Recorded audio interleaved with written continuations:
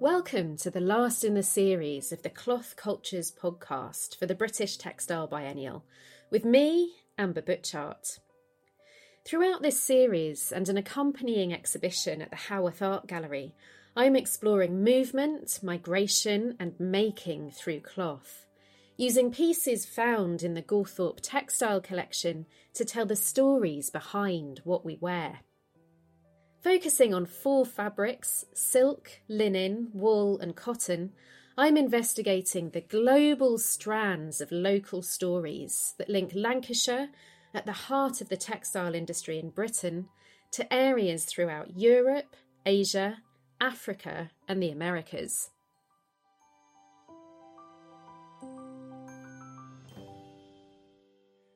Chintz fabric, printed or painted stylised florals on cotton, has become associated with traditional English country house style, but its origins are much more international. An example in the Gawthorpe collection is a skirt that was made in India in the 18th century for the European market. Chintz was the product of Indian handcrafts, and knowledge of dyes was much more sophisticated than techniques in Europe. The earliest traders asked chintz makers to modify their designs to suit European palates, which could also involve taking inspiration from Chinese textiles too. Glazed chintz became hugely fashionable in countries such as Britain and the Netherlands throughout the 17th and 18th centuries.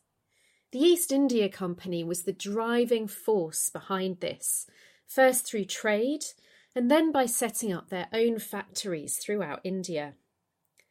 We can draw a thread from the East India Company directly to the formation of the British Raj, colonial rule in India that was established in the middle of the 19th century.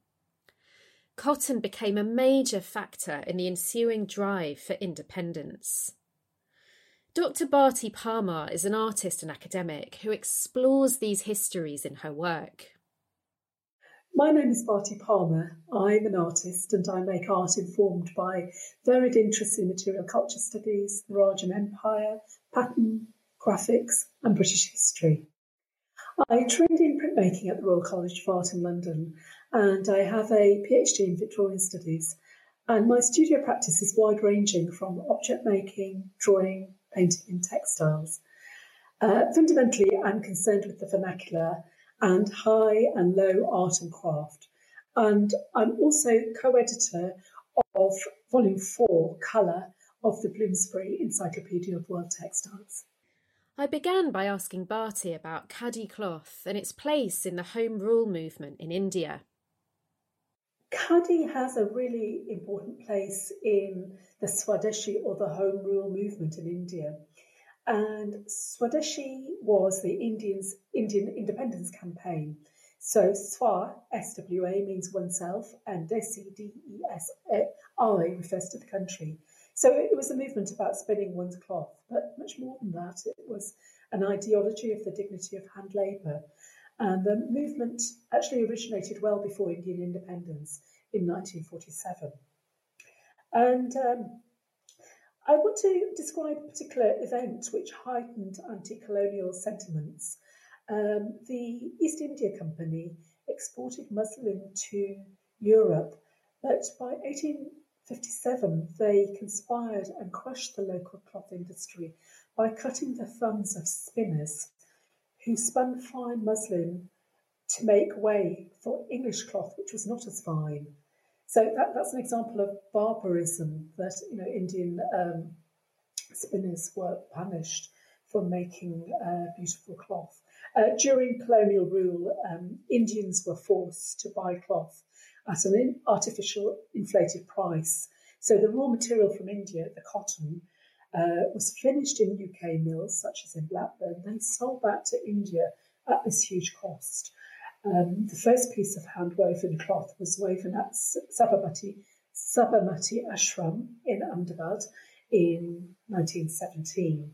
And the chauka, or the chakri, which is the wheel, the spinning wheel, a stylised symbol of that is on the Indian independent flag, and we can see that today.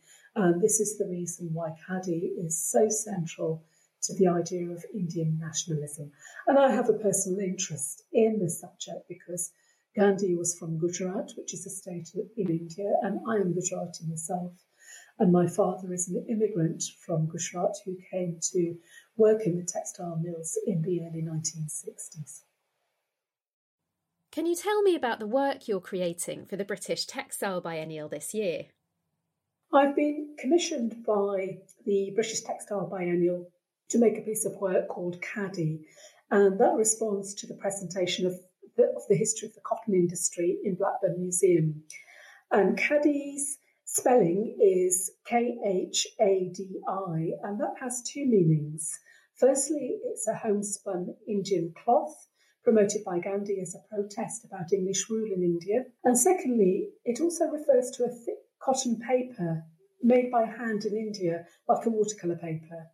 And Khadi means cotton or fabric made from it. So what's important about this new work is that the Khadi I've sourced is from Indian mills and made from black recycled T-shirts. So all good quality paper is from cotton, but this material is important to me because of its political content. So for a number of reasons.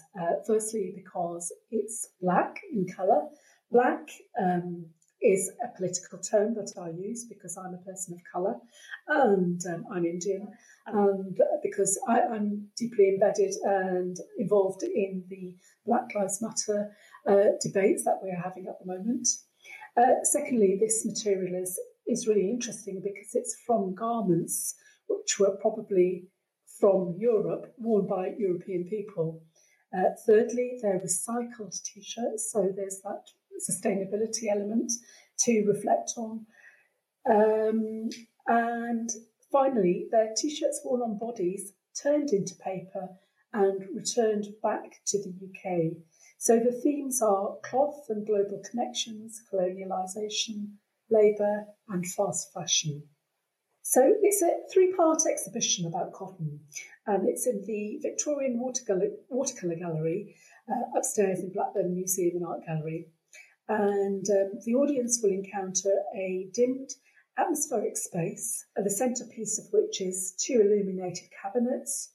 And the cabinets will be illuminated like garment inspection tables that you would see in a factory. And these have been made by my cabinet maker, Plain Structure in Birmingham. And then also I've commissioned a calligrapher who will write museum-style labels within the cabinets. And incidentally, her day job is an A&E doctor. And she was talking about how she wanted to make labels which had some sort of human error within the writing, so they weren't so stylised. And her expression was, so they were living and breathing. And I thought that's an interesting statement to make as somebody who's a medic. The cabinets will show my drawings, test samples and thinking about cotton, for example, how the cotton plant grows, drawings of the mill owner's headquarters designed by Le Corbusier in 1951 in Ahmedabad, India, plans of the Sabarmati River, and this is the major river in Ahmedabad where Gandhi had his ashram. And incidentally, it's also one of the most polluted rivers in India because of textile production processes. Other images in the cabinet will be the Rana Plaza garment factory, items from the existing collection of Blackburn Museum, and most importantly, Gandhi ephemera, such as I've managed to find a period Indian postage stamp depicting a spinning wheel, and cotton actually spun from such a wheel. And this is important because Mahatma Gandhi visited Darwin in 1931 after accepting an invitation from the mill-owning Davis family. They wanted him to see for himself the hardship being suffered by the East Lancashire textile industry, which had been decimated by the Indian independence movement's boycott of British goods. And the Davis family were prominent Quakers, and they thought that Gandhi might understand the suffering of mill towns such as Bolton, Oldham, Blackburn, etc. And so he was in fact welcomed with open arms by the mill workers, and there were crowds who shouted 3 cheers for Mr. Gandhi, hip hip. And we've seen that photograph, which is going to be in our archive. And so that's why Gandhi came. He came because the mill owners thought they could lobby him, whereas the mill workers were actually in support of him, despite the fact that the boycott had a detrimental effect on their labour. So those are the cabinets. Second thing in the exhibition will be a series of drawings on the wall, and these are punched out caddy paper, which speak to jacquard loom cards, but also refer to the physical act of repetition, endurance, punching of holes, which can be seen as a metaphor of tension between the handmade and the mechanised production of textiles. And I've commissioned my research assistant, Rupi Dillon, to make a handmade book about the 1930s Indian cotton industry, as if Gandhi may have read it of that time. And then the final element of the exhibition is a film. And this is made in collaboration with Blackburn-born and award-winning filmmaker Seema Gosai. And it's a poetic film which weaves in elements such as my hands working, interspersed with documentary of my visits to the Blackburn archives, investigating Gandhi's visits in newspapers. Also an interview with a lady mayoress who has a photograph of her grandmother with Gandhi in 1931. And an interview with Seema, my filmmaker's father, who was a Hindu priest and a former textiles lecturer at Blackburn College. And also we visited the house where Gandhi stayed, which has a blue plaque, and also the Cotton Famine Road with Alan Horstorm, the secretary of the Rulimore Neighbourhood Association. So all those elements will be incorporated within the film. Can you tell me about some of the objects you'll be recontextualising from the collections in Blackburn Museum? So in the exhibition, I'll be recontextualising some of the objects from Blackburn Museum and Art Gallery. It holds a really important collection of looms and spinning wheels and weaving equipment. So I'm going to be thinking about jacquard loom cards and thinking about punching, because if we think of loom cards, it's a very early form of computing, zeros and ones. And so there's a sort of parallel with that and the work of the hand. I'll be incorporating some cotton, spinning out of paper wrappers from the colonies and American plantations with handwritten labels. This cotton's really important because I have found this fascinating drawing of how to get maximum yield of a cotton plant for the slave plantations. And so I've recontextualised that through making a drawing on caddy paper. So it's imagery about cotton, on cotton, about cotton.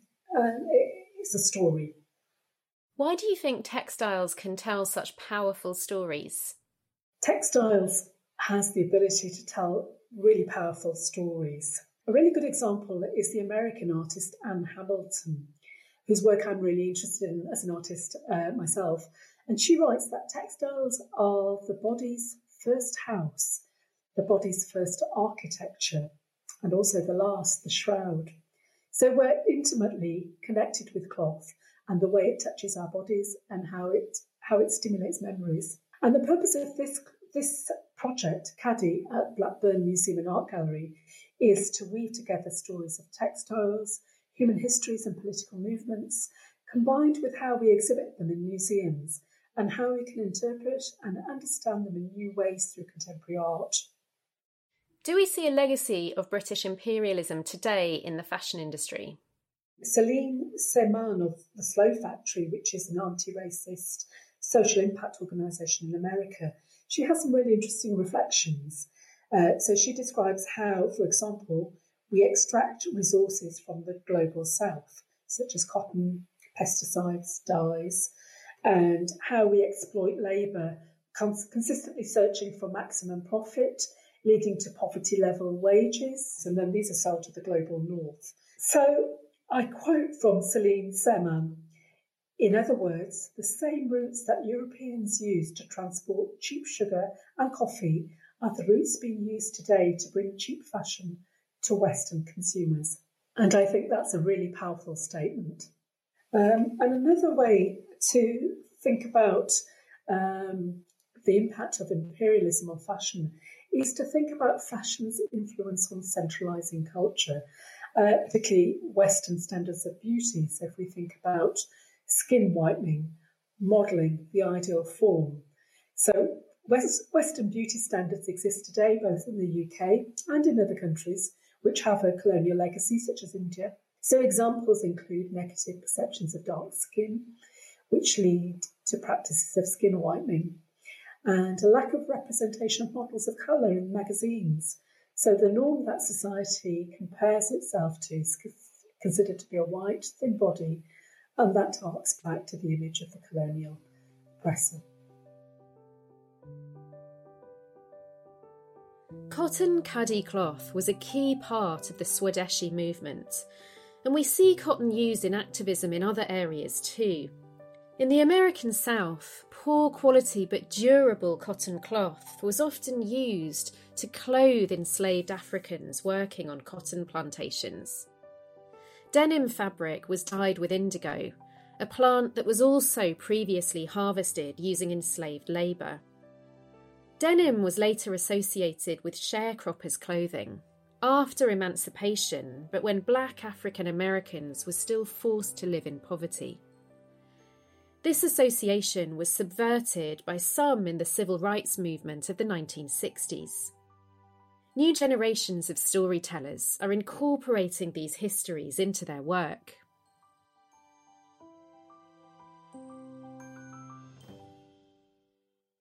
So my name is Tui, and I am a fashion photographer and stylist. I recently graduated from UCLan University studying fashion promotion with styling, and decided to just kind of take that into the freelance world as well. Can you tell me about the exhibition and project you're working on for the British Textile Biennial? The project in itself is a visual exploration of the modern day fight for civil rights following the Black Lives Matter movement of 2020. So the movement has really been going on way before 2020 and all of the protests and, the George Floyd situation. But I feel like everyone's eyes were really on the movement because everyone was at home, really and truly, which kind of gave it a little bit more force, a little bit more drive, and a little bit more power to reach the world instead of just, America or the UK. So we're focusing on young people and how young people have really been, the main driving force for the movement. In terms of pushing it on social media and making sure that voices were heard from all aspects of, the cause. So I will be creating a photography series, just a series of images really showcasing young people and also denim and in all its glory. Vintage denim. We've got a few pieces loaned, which is going to be amazing, just to get on photos. And it's going to be staged in Blackburn as well, around the city. So that's really exciting. So we're going to be sourcing the denim from local sources, so thrift shops, charity shops, and a few denim pieces have been loaned to us as well, vintage Levi's, all the classics, just to kind of pay homage to, how denim kind of lasts throughout time, as well as, how powerful, Black people are and how powerful we can be through protest using denim as well. What's the significance of denim for the civil rights movement in America? Right, so denim was referred to as Negro clothing. And it was in America mainly that Black people were identified to as Negroes based on the clothing they wore, the workwear they wore, which was the denim. So I think it is super significant. It is super significant to the movement over there. 100%, because it definitely symbolizes, their identity and where they have come from in terms of how far they've come as well. What does denim signify in the images you're creating? In terms of my styling work, I've approached it a little bit differently. So I've been able to kind of still stick with the fact that, you know, denim was definitely a part of our identity, and it kind of still is a part of everyone's identity because everyone wears denim, from jeans to your jean jackets. And I wanted to kind of make it cool and kind of relate it more to this time, as well as paying homage to, you know, like the 60s and how we had, you know, Martin Luther King walking down the streets in denim jeans, perfectly, you know, covering his shoes and all of this kind of stuff. Like, I wanted to really pay homage to that, but still very much make it relevant to like Gen Z and their style and their take on life right now, and the fact that they're so fearless with it. So I've been reading a lot. I'm not really a person that likes to read a lot, but I've been reading a lot of articles and really kind of looking into all of these different aspects and all of the people that had a part to play in terms of, you know, the movement in itself, like civil rights throughout the years, if you know what I mean. And I really like visual art. So just anything visual has been helping me definitely with the process of creating a vision for it, if you know what I mean, so that I can really portray it in the way that it needs to be portrayed to the people and in a more digestible way as well. So just following my research that I did, like, you know, leading up to creating this project, I found that denim turned into a sense of identity.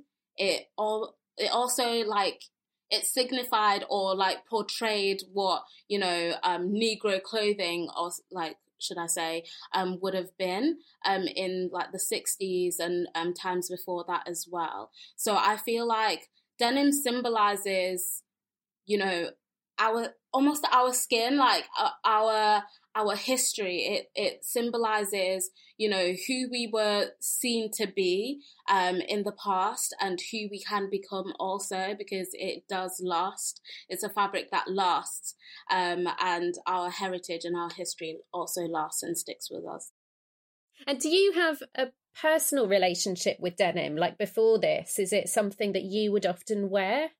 I used to always thrift denim. I love like denim jackets, like that whole 90s style. That is very me. I love like just the whole, like, people like Aaliyah or like Tupac, who used to wear like denim dungarees and the denim jackets with like really oversized, like that baggy look. Like, that was my look for the most part of my life because I really loved it. But yeah, like, it's so crazy because like before this project, I didn't really understand how important denim was, and I didn't really understand how significant it was. But just doing the research, it made me kind of open my eyes to that and kind of like really take it seriously, if you know what I mean. Like, if there's a protest for Black Lives Matter tomorrow, 100% I'm wearing denim everything. How do you think clothing can be a tool for activism? I think we see that every single year. I think on the runways we see, you know, Vivienne Westwood with her protest clothing. Like, we see protest and activism like used within fashion on a daily basis. You know, it's used to showcase identity, whether, you know, you are, you know, from the punk era, or, you know, you're considered a goth, or you're considered a hipster. All of this kind of stuff, all of these eras were eras of activism in a way, if you know what I mean. So I feel like this is still something that is very relevant, and we do use clothing as a tool for activism on a daily basis. And so do you think that this research and this interest in the link between denim and protest and activism, is this something that you'll take on with you into your future styling work? 100%. I think my work from before this, anyway, was very much Black focused, very much in terms of, like, you know, being a Black British woman in Britain, and that experience, as well as having my heritage, like my African roots as well. So I think just anything that pertains to like Black people and the Black experience, like I'm all for it, and I like to put it into any work that I do.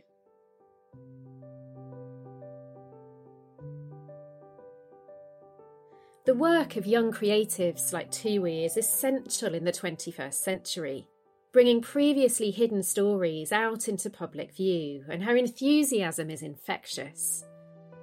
When we start to unravel the beautiful chintz in the Gawthorpe collection, we can see the darkness behind the beauty, and we can start to understand the global legacy of the cotton industry that we still live with today.